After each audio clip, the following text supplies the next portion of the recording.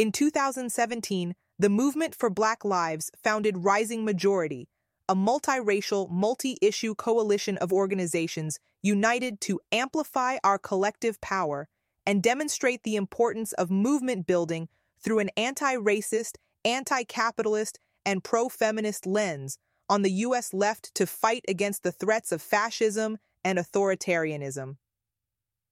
Rising Majority released a statement condemning the genocide in Gaza. As an anti-racist publication, the Anti-Racism Daily supports this message and has joined the coalition. For today's newsletter, we are reproducing the statement in its entirety.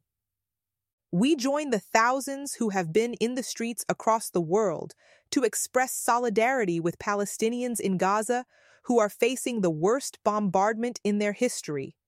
We are outraged by this violence and condemn the Israeli apartheid state that is currently doubling down on collective punishment of the Palestinians and tightening its nearly 17-year siege of Gaza. This includes the prevention of any electricity, food, water, and fuel to enter Gaza. And over the past few days, in addition to physical violence and attacks, we have witnessed the racist denigration of Palestinians as barbaric and human animals.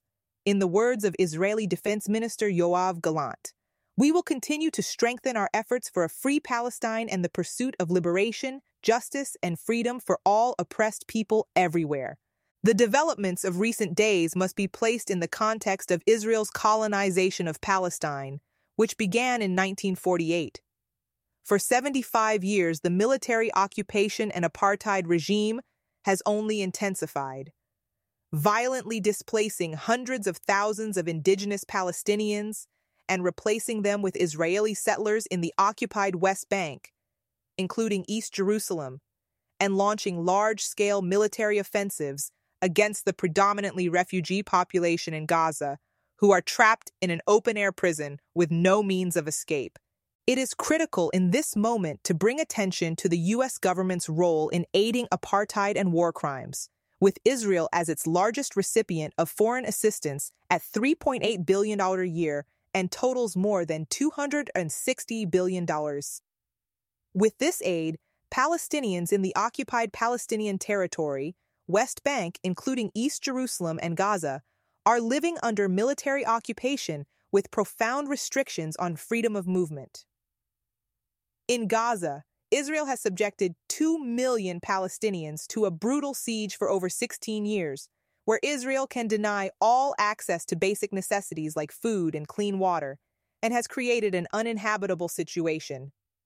Across historic Palestine, Palestinians, including women, children, and the elderly, live as second- and third-class citizens in an apartheid regime. These are taxpayer dollars going to occupation, apartheid, war crimes, and genocide. On October 10th, President Biden promised to send even more weapons and military funding to Israel. This course of action by the U.S. should be alarming to any of us who are concerned about the growing threats of authoritarianism and fascism in the U.S. and around the world, as the actions of the Israeli apartheid state bolster these efforts to target oppressed people with impunity. Support for Israeli apartheid and genocide against Palestinians is a threat to all of our struggles for multiracial democracy. For people of conscience and progressive movements in the United States, we see many similarities between the resistance movement of Palestinians to military occupation and the movements we are part of here to end racist policing, incarceration, occupation of indigenous territories, and white supremacist Christian fundamentalism targeting Black people, people of color, immigrants, women, LGBTQ people, and the poor and working class. We see our struggles for a true working-class democracy and an economy that functions for the many and not the few, reflected in the struggles of the Palestinians to determine their own future, control their own destinies, and to work, play, learn, and have families without the constant threats of displacement, dispossession, and death. We remember the solidarity expressed by the Palestinians during the uprisings after the police killing of Mike Brown. Instructions on how to deal with tear gas, the weapon produced by the same manufacturer and deployed in Ferguson and Palestine. We call each other to action because our struggles are inextricably linked.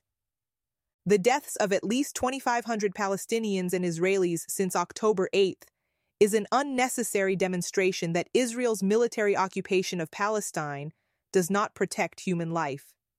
It does not protect the interests or lives of all peace and justice-loving people, whether in Palestine or the world over.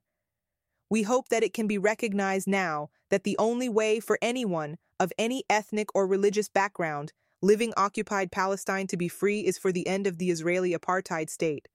Our organizations below, representing broad sectors of movement and society, have endorsed this letter and call to action because of our belief not only in the right of oppressed people to resist, but because of our belief that a different world is possible. A world in which the values of love, justice, dignity, solidarity, and care are central to our society, democracies, and economies. A world in which all human life is truly sacred. The Anti-Racism Daily is made possible by contributions from our community. Join in by making a one-time or monthly donation.